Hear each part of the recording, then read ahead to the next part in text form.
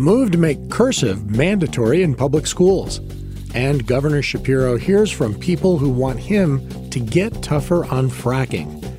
Welcome to the Morning Agenda, WITF's daily news podcast, where the only agenda is you. Support for the Morning Agenda comes from the City of Lancaster, helping to create a magical holiday season in Lancaster City by offering shopping from nearly 150 small businesses to find gifts for friends and family. More details at visitlancastercity.com. It's Friday, December 22nd, and this is being recorded at 10 a.m. I'm Randy Parker in for Tim Lambert today, and I'm your host on this daily trip around the region's top stories. Let's get started. An author named S.A. Potter published a book in 1868 called Penmanship Explained. It was, the author claimed, a scientific how-to about writing in cursive.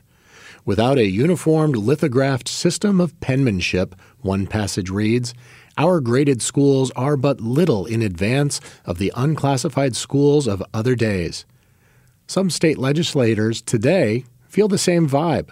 They're looking to make cursive mandatory in public schools. My colleague Ben Wasserstein reports this would make Pennsylvania the 21st state with cursive in the curriculum. For Joe Adams, penmanship matters. The Wayne County Republican is sponsoring legislation making cursive instruction mandatory in public schools. Studies have shown cursive to boost a child's learning capability and fine motor skills development. Additionally, it is how old legal documents, including the founding papers of the United States, were written. Adams says people have messaged him regarding the younger generation's lack of cursive knowledge. One of them, called me and says, I have a 12-year-old granddaughter and a 17-year-old grandson. They can't read my notes that I write them, and they can't sign their name. I took my grandson to get his driver's license, and he didn't know how to sign his name.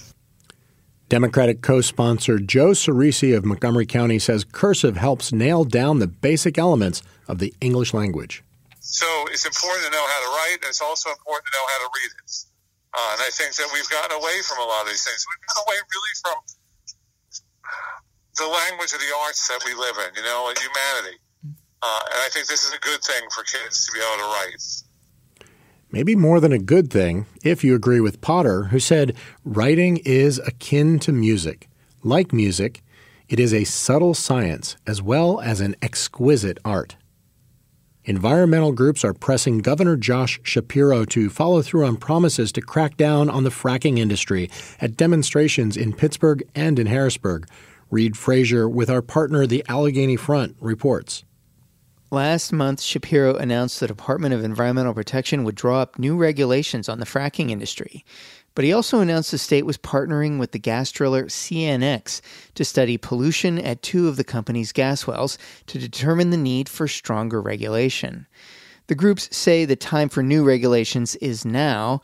They say there are enough studies that have found links between fracking and health effects like cancer and asthma, including 2 studies funded by the Department of Health. Laura Dagley with Physicians for Social Responsibility was at the Pittsburgh demonstration.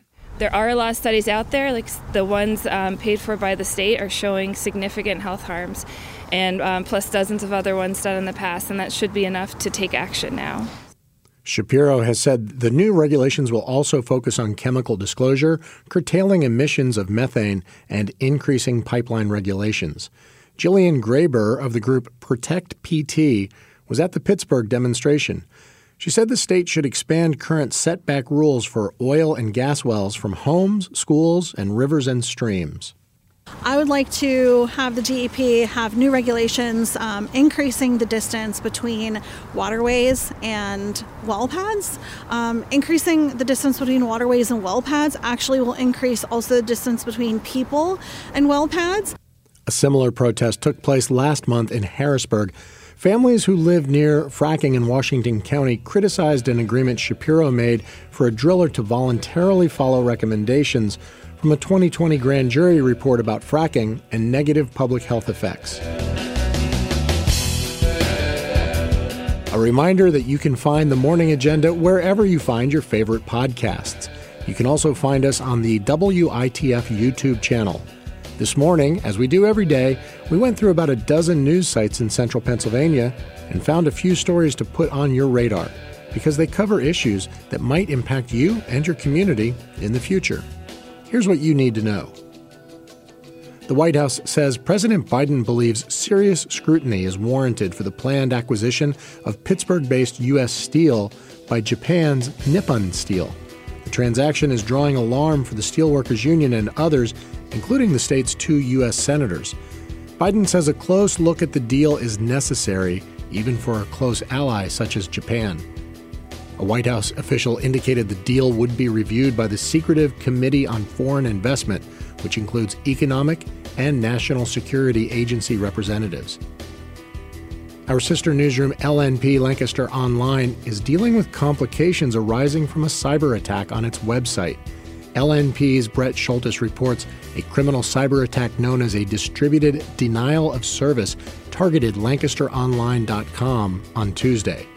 Readers could not open stories on the news website, publication to the mobile app was interrupted, and advertisers were unable to purchase ads. But no personal information from subscribers and site visitors was compromised. The problem was resolved by approximately 5:45 p.m. Tuesday.